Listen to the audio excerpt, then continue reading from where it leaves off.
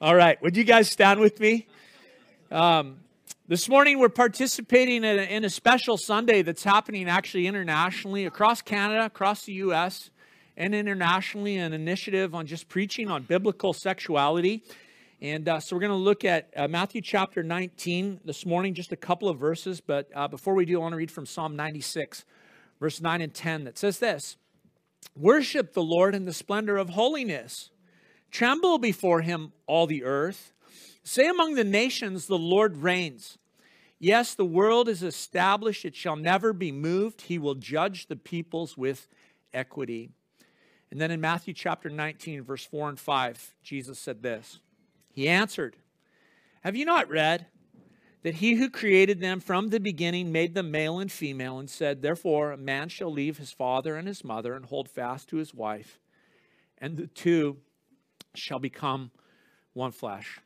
So, Lord, just as we consider your kingdom, we consider your word, Lord, we consider creation and marriage and sexuality this morning and discuss these things, we pray that your Spirit would just be here with us in a unique way, Lord.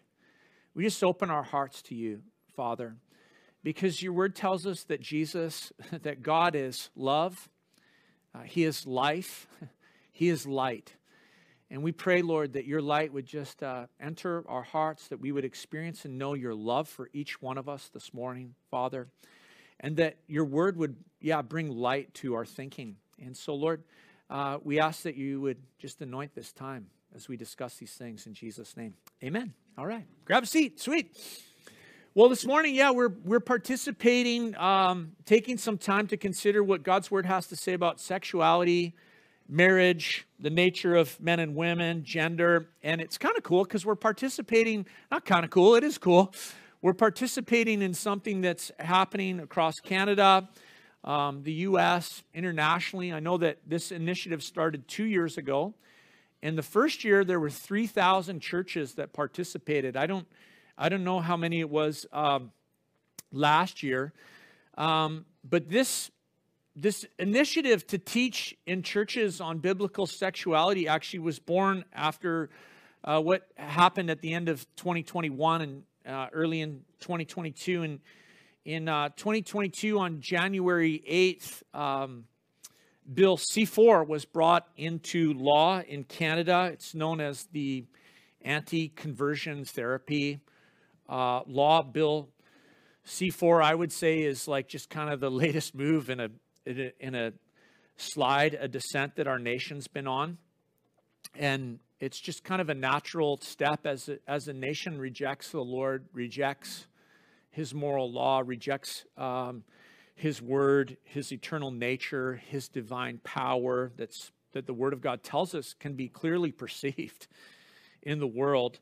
It's the next step. And so the tragic thing about Bill C-4, maybe you're familiar with it, maybe you're not, is that Bill C-4 was voted into law without a single dissenting vote in the House of Commons.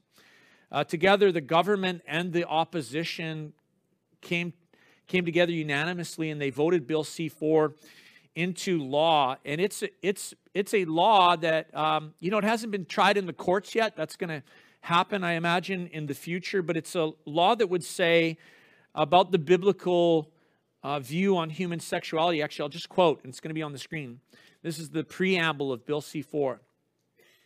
"Is based on and propagates myths and stereotypes about sexual orientation, gender identity, and gender expression, including the myth that heterosexuality, cisgender identity, and gender expression that conforms to the sex assigned to a person at birth are to be preferred over other sexual orientations, gender identities, and gender expressions." And what the bill goes on to do is criminalize the preaching, the teaching, and the counseling of a biblical sexual ethic that would call any person, man or woman, to conform to God's design and God's purpose for sexuality. It's an irony. The bill's called what? Bill C-4. It's kind of, we know what C-4 is. It's meant to blow things up, right? And this is what this bill does in many ways. And so it's there wasn't a single member, 338 members of the House of Commons, not one voted to defend biblical sexuality. And it's just a reminder to me. It's like, it's a shocker when you think about it. It's a reminder that those who would put your hope in government or put your hope in political change to turn a nation around, to me, I just go, wow, this is a reminder for us as the people of God. Our hope is to be in the Lord. We need God to turn our nation around. We need God to do a work in the hearts and lives of men and women, because not a single member of parliament across all parties voted to defend what the Word of God teaches. And it seems to me that the front line of this battle has become of this new gender ideology and all the things that are going on is the public school, right? The public school, where seeds of confusion are sown into the minds of young boys and girls and those who are impressionable. This is why, as a church, we've just felt the growing need that we need to have a Christian school, and why that initiative was born to work on that. How many of you guys saw the email update that we sent out this week? Did you guys see that? We had our interview. I haven't updated from the front there with regards to the Christian school at the end of November. And we got word after that interview discussing matters of education philosophy, and hiring of staff, and our building, and policy, and all these different things that the ministry decided we weren't going to be ready. They didn't think we could be ready for September. And so they did say, come back and apply for the next year. So I was really disappointed by that. I think our whole team was. But as we began to just process that, we sensed that God's timing is involved in this, and He's at work. And so we want to fight for kids and for training our children in the things of the Lord. And so we're going to keep working at that. And so, as you think about this and you think about where our nation is at, how did we arrive at this place? How did we get here? How do we slide to this position as a country or as a people where we would say, no, you can't even speak biblical truth into someone's life? And this is just the next step in a long line of choices. It's like, go back to the sexual revolution of the 60s and 70s, a social movement that challenged traditional biblical values relating to sexuality. And it's called a revolution. It was a revolution, not an overthrowing of government, but an overthrowing of morality, biblical morality, where the order that is taught in God's word with regards to sexual ethic was tossed aside, and the acceptance of sex outside of marriage and in different contexts just opened up and increased. And it was a revolution that increased the acceptance of homosexuality, which rejected monogamy, that rejected setting aside sex for the marriage bed. And what happened in our nation is that once sex was separated from the biblical design of God, a God-ordained marriage between a man and a woman, the next target was marriage itself. And so in the last few decades, Satan has made a strategic attack on the image and the glory of God by his influence in the destruction of the marriage vow and the marriage bed and the marriage covenant. Marriage was long protected by laws in our nation. But as we know, in the 80s, the Divorce Act was struck down. By the early 2000s, the state had made itself the authority rather than the church. The state made itself the authority over the institution of marriage that God had designed.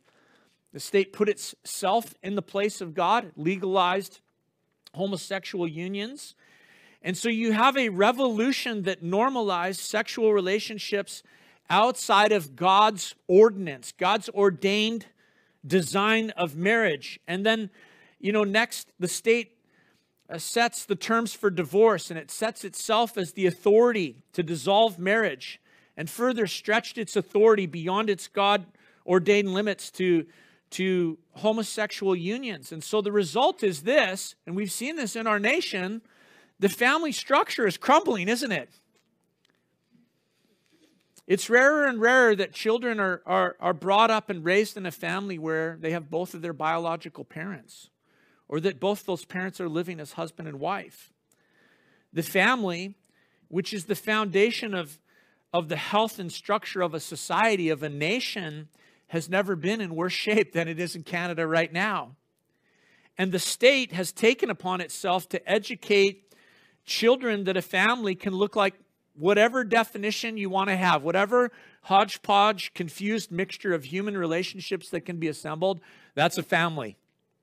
And when you consider this, all of a sudden it starts to make sense that the next step in this unnatural de-evolution of our nation would be to escalate the attack on the nature of what it is to be a man or a woman, the nature of male and female, to try and separate a man or a woman from the biology of their own physical body, to claim that a man could be a woman, or that a woman can be a man, or to claim that there are actually more genders than simply male or female.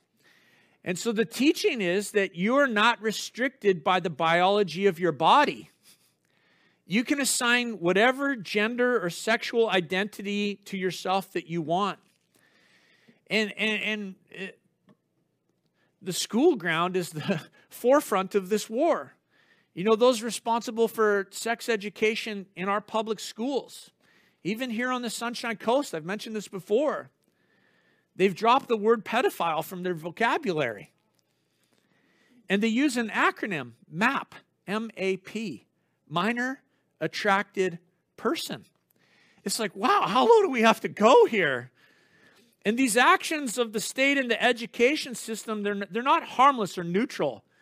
It's important that we recognize them. They're driven by ideologies that are anti-Christ. They're against the Lord. And the state is not a neutral entity. It's not impartial. It's not supporting both sides. It is clearly weighted in its moral stance in a specific direction. Do we see that in our culture? And the great lie is, the great lie of the education system and the great lie of governments is that they are secular and morally neutral. They're not morally neutral. They're not religiously neutral. They are religious in their institution, in their nature, and in the decisions that they make. It's like Jesus, when he spoke about this world, he did not say some things are religious and some things are not. Some things are spiritual and some things are not. He said this, you are for me or you are against me. And he didn't make any soft ground in the middle. And so the secular state is not neutral. It's advancing antichrist agendas. And so we as the church are called to be light, to be the pillar and foundation of truth in our culture. We're called to proclaim the kingdom of God and the rule of Christ Jesus, and to call men and women everywhere to repentance from sin and faith in Christ Jesus, and to find out how Christ can create in you a clean heart, as we sung this morning. And so there's a clash of kingdoms, and culture is transforming. And I have to think, I don't know about you, I don't think these things are going to stop unless God in his mercy brings revival to our nation. Unless he puts a hook in our jaw and brings us to himself. Political change is not the solution. As much as I want political change, as much as the next person, I don't think that's going to fix it. And so this morning, the desire of my heart is just to share what the Word of God says about, excuse me, God's ordained design for human sexuality and gender. To be a dissenting voice, to be light, to speak truth to our culture, to be a church and a person who points people to Jesus and his word, because men and women won't understand their identity, and they won't understand their value and their worth, and they will not find contentment outside of the person of Jesus. Amen? That's what we're ordained for, to be in relationship with God. And any message that would stand against that is a lie. And so the path being promoted in our nation is one that leads to destruction, but the Word of God tells us that there's hope. I saw not that long ago a meme, a post online that was advertising something, and it was during Pride Month. It said, we're straight, but we're not narrow. And I'm like, oh, wow, that's an interesting post. It was celebrating the wide path. And I thought, wow, it sounds really cute. I don't know if you know that's actually, I was thinking this about the person that posted it, that's actually taken from the words of Jesus, and it's actually only a partial quote. He said this: wide is the path that leads to destruction, and straight, narrow is the path that leads to life, and few finds it. And so, church, we want to point people to Jesus. We want to point people to a path that leads to life, and life is found in Christ. He said that. He said, I am the way, the truth, and the what? The life. So we want to put our hope in Christ. We want to put our hope in His Word. We want to call our nation to that. We want to call culture to that. He is the power. Jesus is the power by which God set the heavens and the earth in place. He is the one who spoke into the darkness and said, let there be light. Jesus is the one who brings order into chaos, who makes the path of life known. His Word tells us that in Him there is fullness of joy. There is contentment at His right hand. There is pleasure. And so to those in search of fulfillment in life, in joy, in pleasure, I just want to remind you what the Word of God says. Jesus is the answer. His Word directs us that there is a biblical sexual ethic that men and women are called to. And His Word says this: you were called to freedom. Don't use your freedom as an opportunity for the flesh, but through love, serve one another. Serve one another. And so the message of the gospel is this: Christ has come. God clothed Himself in flesh, and He came and He bore the punishment of sin, that which separated us from God. He died in our place, and He was buried, and He was raised to life, and He gives life and hope, and He gives identity to those who will trust in Him, and He commands us to live for Him and His kingdom. And so those trapped in a search for life, looking for light, looking for meaning, searching for identity, I can tell you this: look no further than Christ. He has come. He saves all who call on His name. He is our hope. And so we don't put our hope in political powers. We don't put our hope in human institutions. As much as we desire to see them reformed and led by godly men and women, we hope in the Lord. And the Lord has promised, 2 Chronicles chapter 7, verse 14, if my people who are called by my name humble themselves and pray and seek my face and turn from their wicked ways, then I will hear from heaven and forgive their sin and heal their land. Amen. Also encouraged this week because this was our best, like all the years that we've done the weeks of prayer, it was our best ever attended week of prayer. I'm like, wow, Lord, you're at work. You're doing things. When we think about our nation, we need to turn to the Lord. We need a church that's in tune with the Lord, and these things happening in our nation. It's not liberation and freedom for the human soul. It's not the liberation of people kind. These are attacks on the nature of God and His Word. It's an assault on Christ. These moves by the state, these are attacks on God's creational design, and it's meant to hurt those that God is seeking to redeem from sin. And so this is the devil's scheme: to kill, to steal, and destroy. He's the father of lies. Jesus said when He speaks lies, He's speaking in His native tongue because He was a liar from the beginning. And Satan's making a strategic attack against the image and the glory of God, an attack against marriage and humanity. Man is made in the image of God and to live for his glory. And the purpose of our lives is this, the glory of God. The purpose of your life is to glorify God.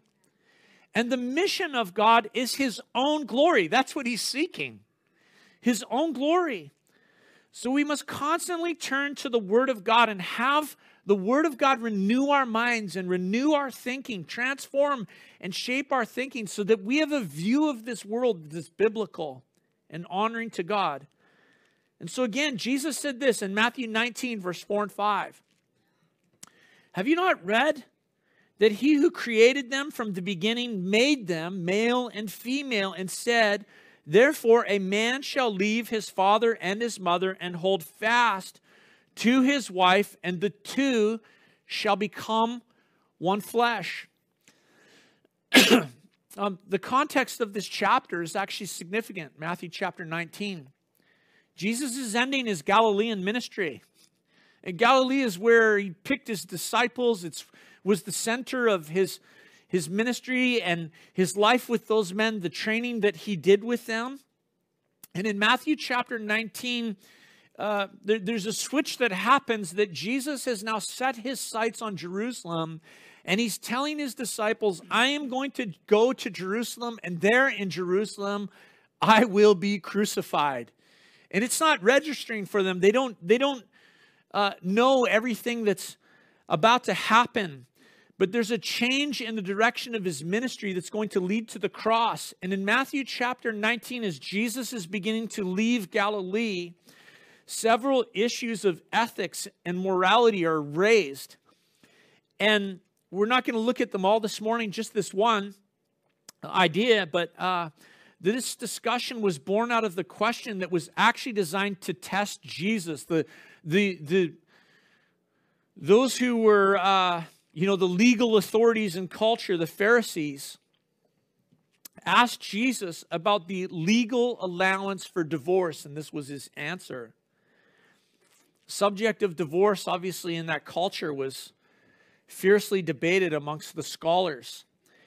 And more important than their debates was this, their desire to trap and to kill Jesus. The text tells us that's exactly what they were seeking to do. They didn't really want to have a theological conversation. They wanted to trap him so that they could kill him. And this question about divorce led to an answer about the foundational principles of the creation of man and woman and the institution of marriage. And Jesus, rather than lowering the bar, he raised the bar.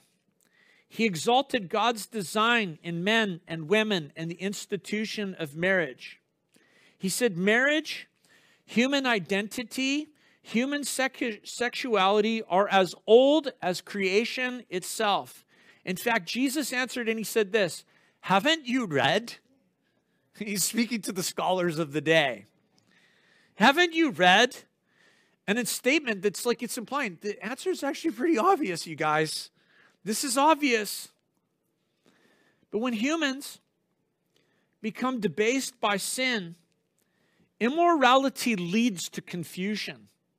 The Word of God teaches us that a human being actually devolves by participation in sin. Their thinking becomes debased and reprobate.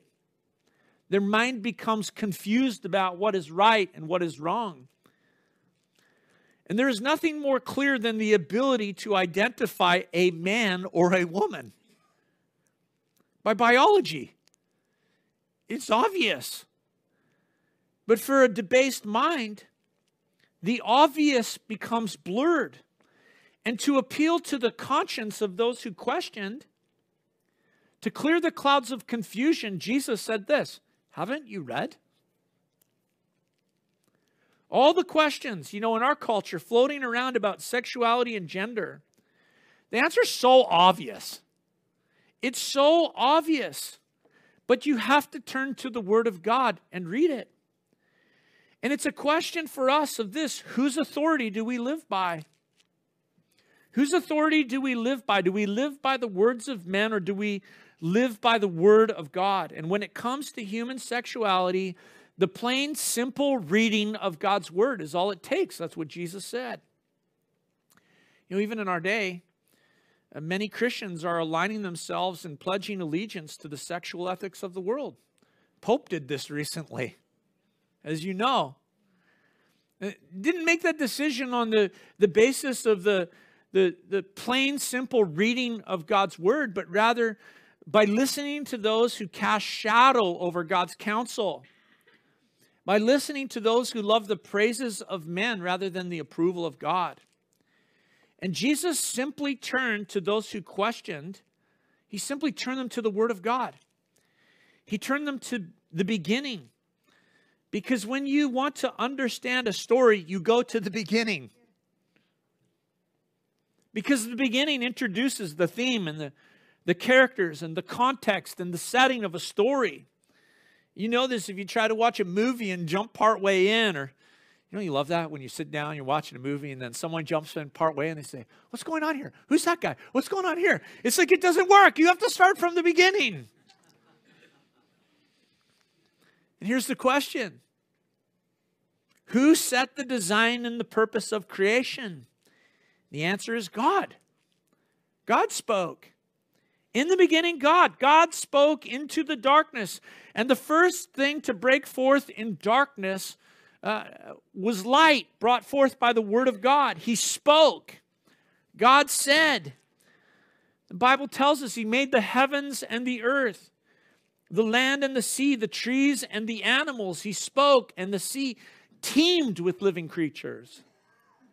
He spoke all things into existence, and He said, "It's good." I'm looking forward to getting back into Genesis on Wednesday night, so I encourage you, come join us on Wednesday night. We'll be in Genesis chapter 1, talking about the image of God and man. When God purposed to make man, He said this, "Let us make man in our image, after our likeness, and let them have dominion over the fish of the sea, over the birds of the heavens, over the livestock, and over all the earth, and over everything that creeps on earth."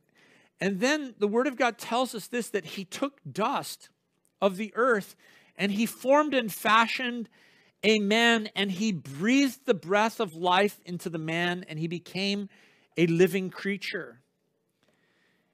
And the Bible tells us that in all of creation, man is unique. He's not just another animal. He's not just evolved bacteria. Man is not on par with the rest of creation. Man is unique in God's creation as the image bearer of God. God made a creature similar to Himself, not identical, but similar to Himself, that would reflect His nature and character.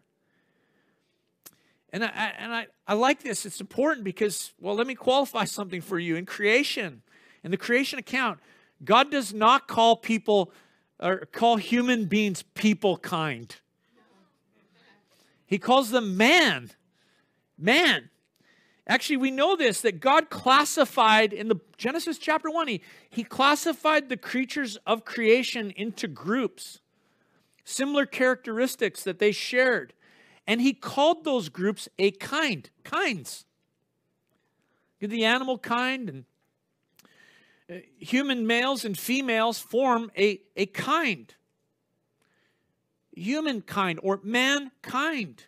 God named man Ish. That's the Hebrew word for man, Ish. And the woman is Isha. And together they formed what God called man, mankind.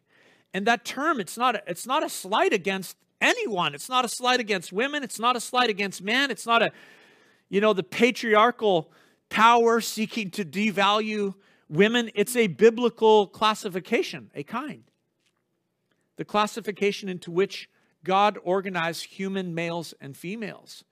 So when someone like our Prime Minister famously says, people kind, it's not defending women. It's not what's going on. He's attacking God. He's attacking creational order.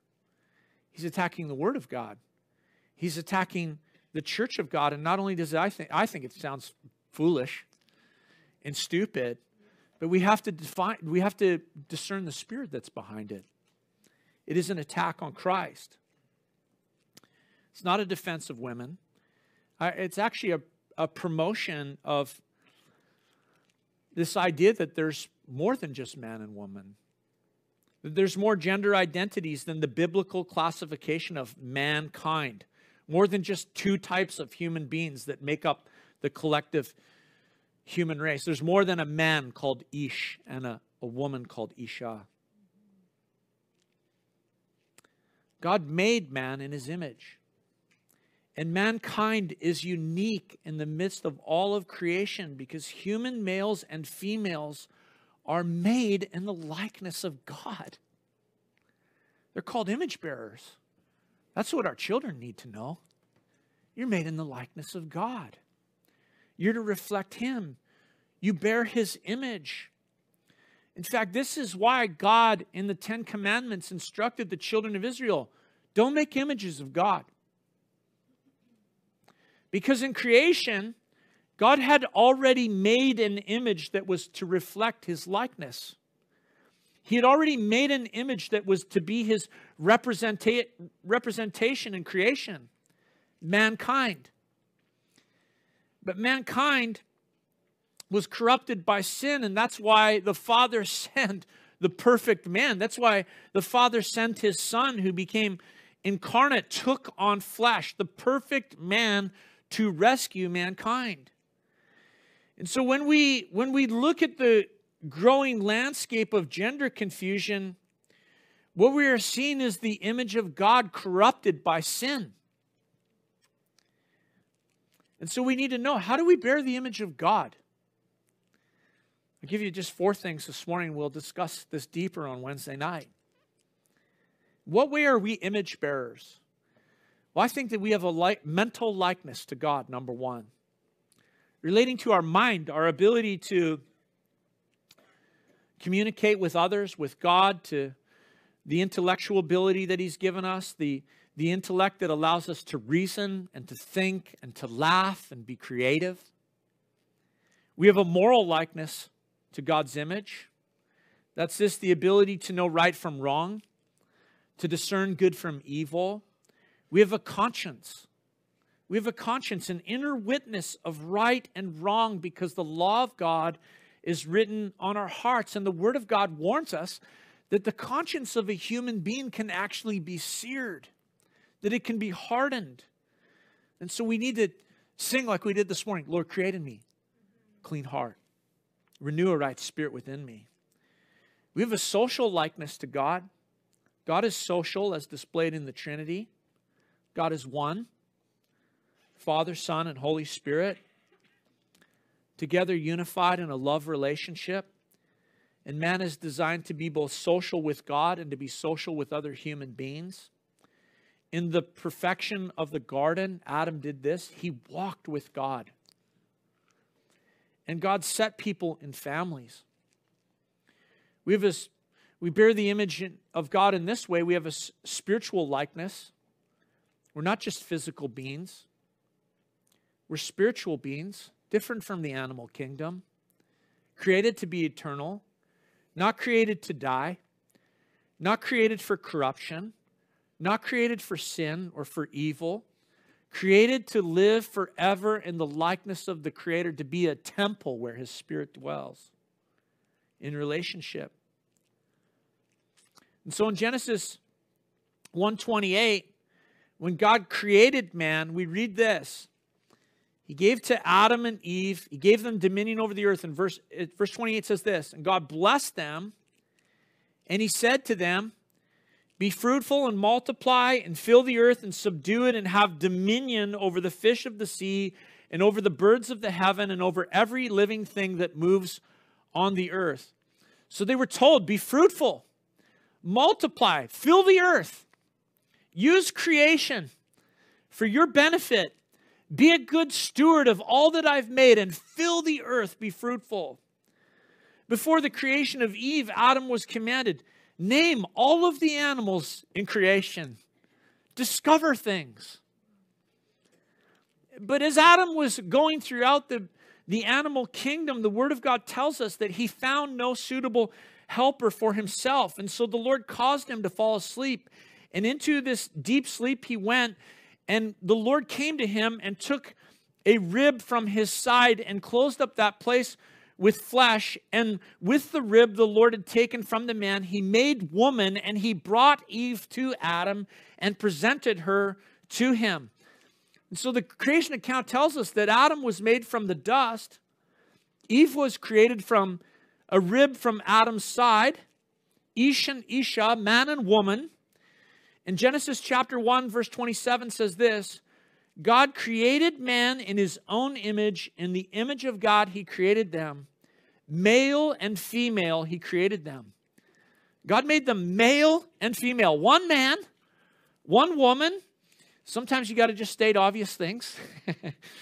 And God provided a wife for the man, Adam, a woman whom he could love, a woman with whom he could enjoy a relationship of love, a relationship that was reciprocal.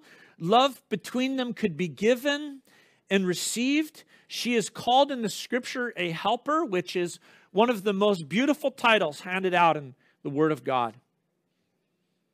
Same title given to the Holy Spirit in the New Testament. She wasn't taken from his head to rule over him. She wasn't fashioned from his feet to be subservient to him. She was fashioned from a rib to be beside him, side by side, life on life, a helper. And God presented Eve to Adam, man and woman, two individuals, opposite sexes, formed for each other, one to complement the other. This is the first human relationship. I would call it the perfect union. That's exactly what it is. Designed to last forever.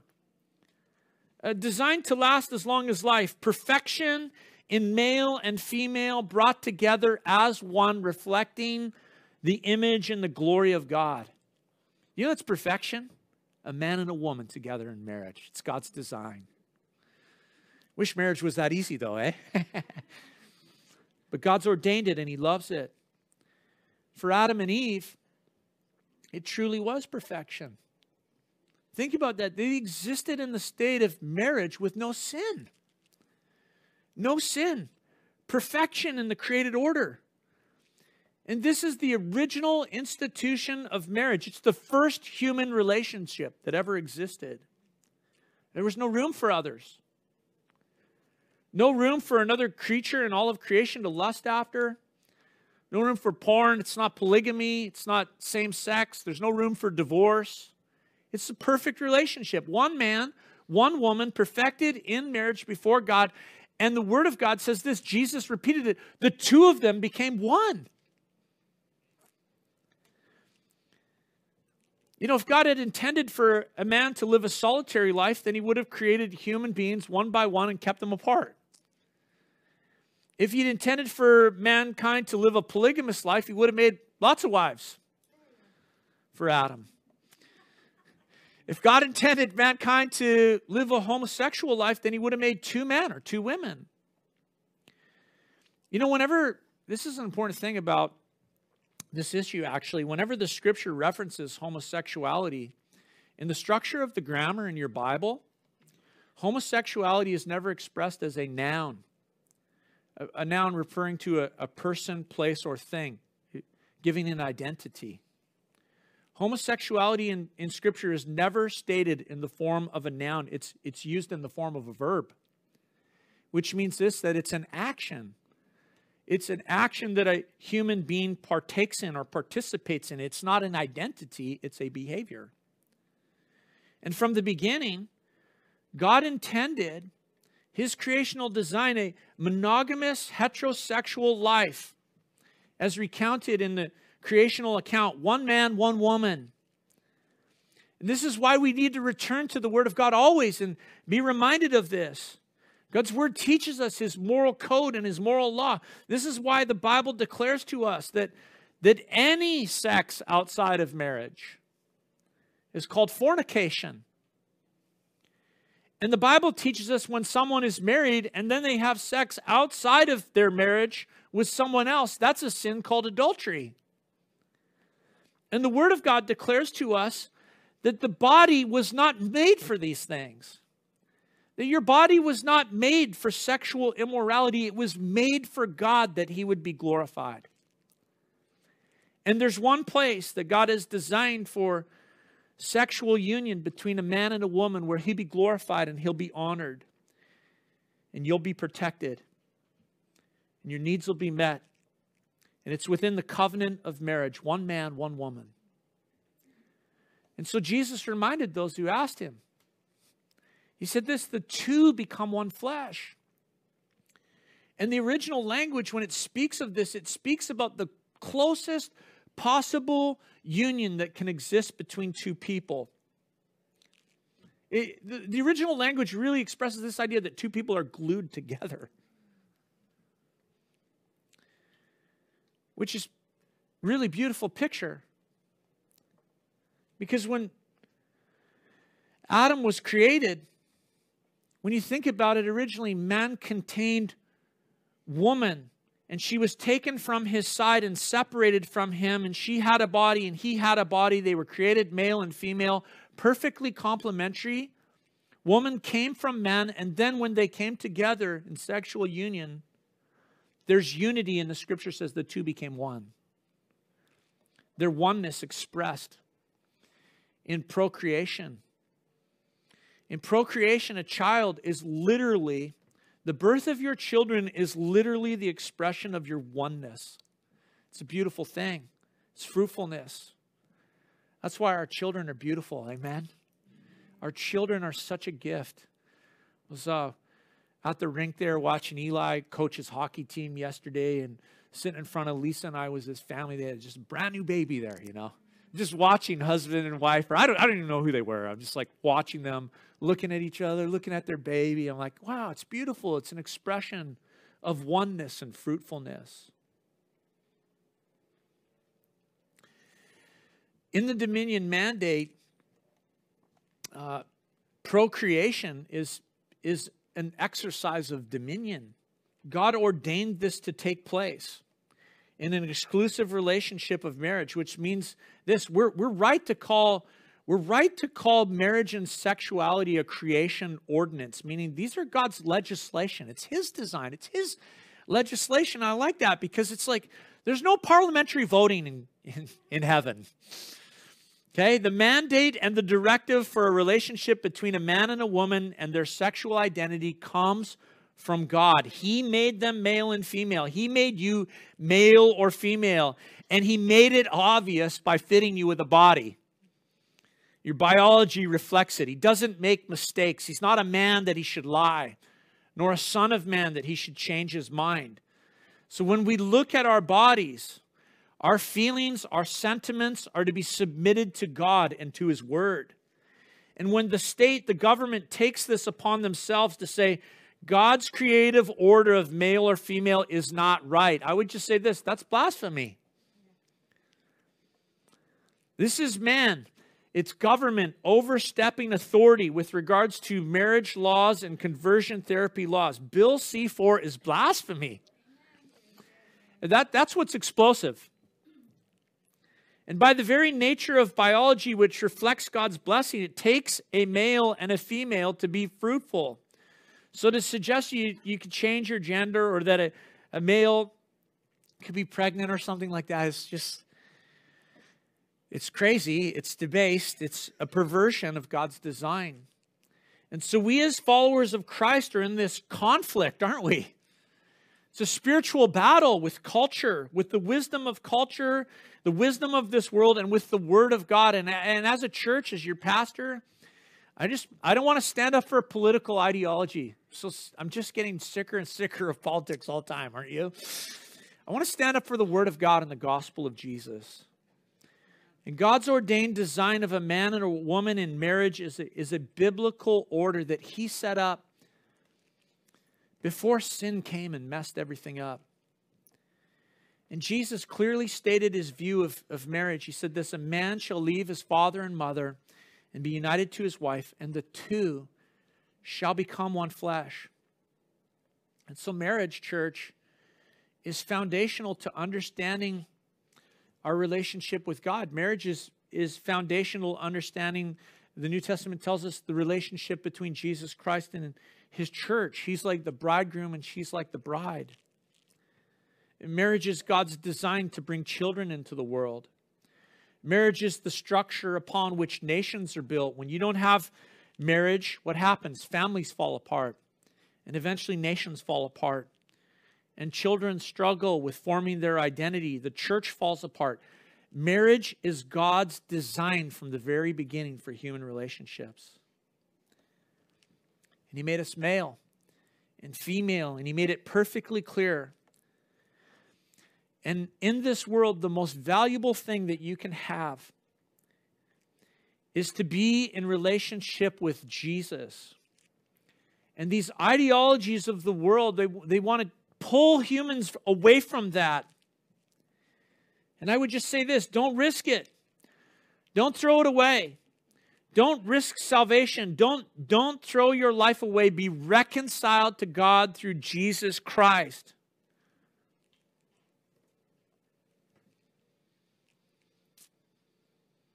Even before sin came to spoil and mar God's creation, God made the first human family male and female. And mankind was created in the person of Adam. And when no helper was found for him, no companion for his body, for his soul, for his spirit fit for him, then God made something entirely new, something beautiful, a woman. And so let me give you 4 biblical truths as we wrap up here. First one is this. Number 1, God made us male and female. And this is, wow, whoa, shocker. This is biologically identifiable at birth, okay? Gender is not something assigned by society. This is important. You know, the World Health Organization, WHO, has a committee that is discussing currently policy on transgender health. And the committee is primarily made up of activists. It doesn't have very many health professionals on it. There are 2 Canadians on that committee.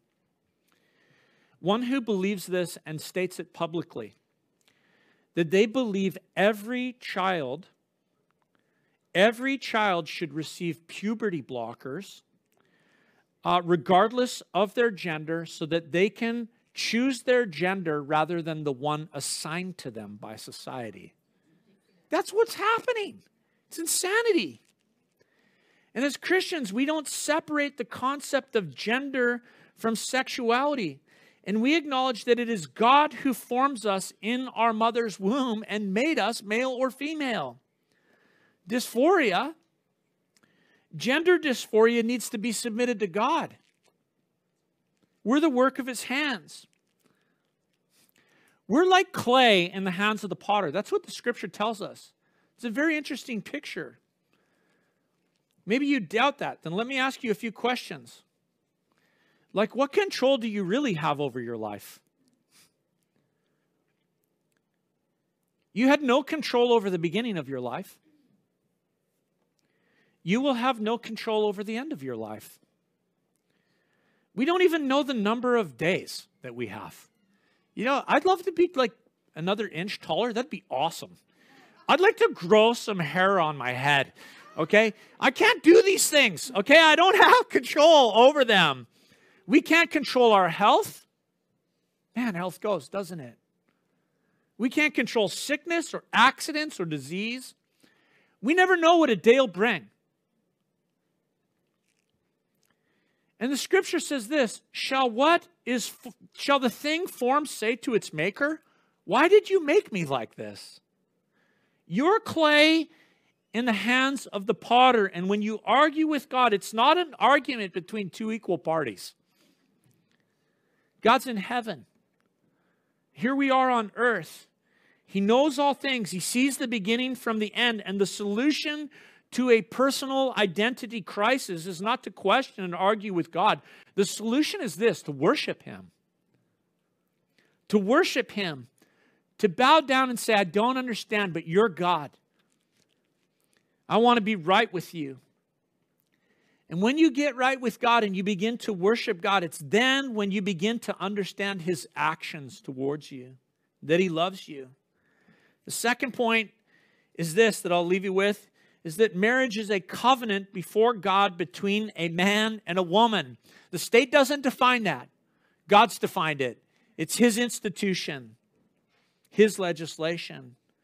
Thirdly, the only place that God has ordained for the sexual union of a man and a woman is within the covenant of marriage. We need to be reminded of this always. It's a battle in our culture. It's a battle probably in every one of our lives. We need to know this is God's ordained design and He wants to bless it. Fourthly, creatures don't apologize for what the Creator has said. I don't stand up here and apologize this morning. That's not my heart or desire. My heart and desire is to be faithful to the Word of God. Not attacking people. Not attacking people, but declaring to those who would listen. If you are denying these biblical truths by word or by action, by your lifestyle, I can lovingly tell you you're caught in a lie. You're living a lie, and Christ wants to set you free because He loves you. He loves you, and He has the very best intentions and desires for you. In fact, when you come to faith in the Lord Jesus Christ and you submit to Him in these areas of life, you'll never find more identity and contentment than when you do. Peter speaks of the identity of the people of God. This is what God's word says about your identity. 1 Peter chapter 2, verse 9 through 11. You are a chosen race, a royal priesthood, a holy nation, a people for His own possession, that you may proclaim the excellencies of Him who called you out of darkness into His marvelous light. Once you were not a people, but now you are God's people. Once you had not received mercy, but now you have received mercy. Beloved, I urge you as sojourners and exiles to abstain from the passions of the flesh which wage war against your soul. I love that verse 11, that Peter says this, you're an exile.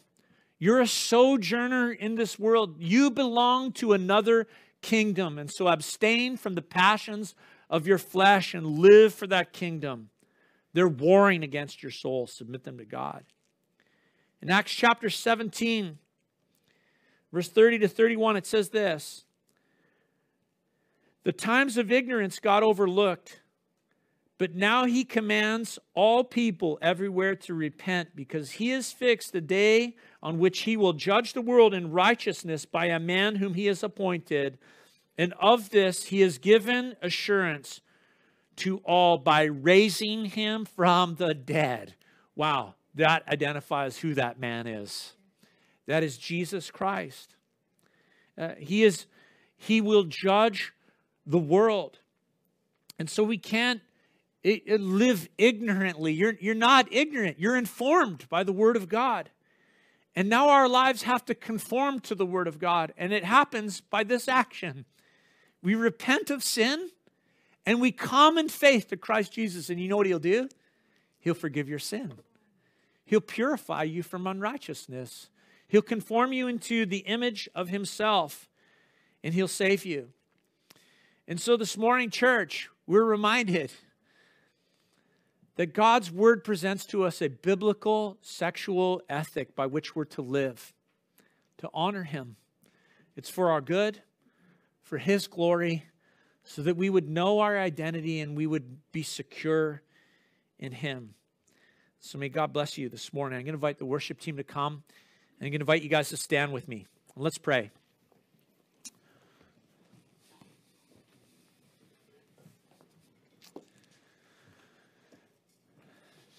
Father, this morning, we thank You that we could just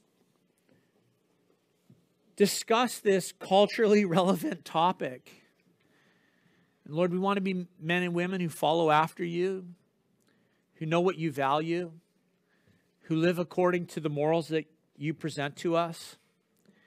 And Jesus, we just confess that in our own strength, we can't do it. We need your Spirit at work in us. And so, Father, again, we pray, would you create in us a clean heart? Would you renew a right spirit within us? Lord, I pray for any person here, Lord, I'm just so thankful that you love them and that your heart is for them. And God, if there is an area that's out of order in their life, I just pray right now that your Spirit would begin to bring order. God, that you would give them victory over that area in their life. I pray, Lord, that they would willingly submit it to you. Repent of it and ask you to forgive, Lord, and that you would cleanse and purify them, and that they would know your peace and your love and the power of your Spirit to conform our lives to Christ. Lord, every one of us need that. And so, God, we submit ourselves to you. And we pray, God, that you would be honored in our bodies, that you would be honored in our thinking, that you'd be honored in our hearts, that you'd be honored in our relationships. And we ask these things in Jesus' name.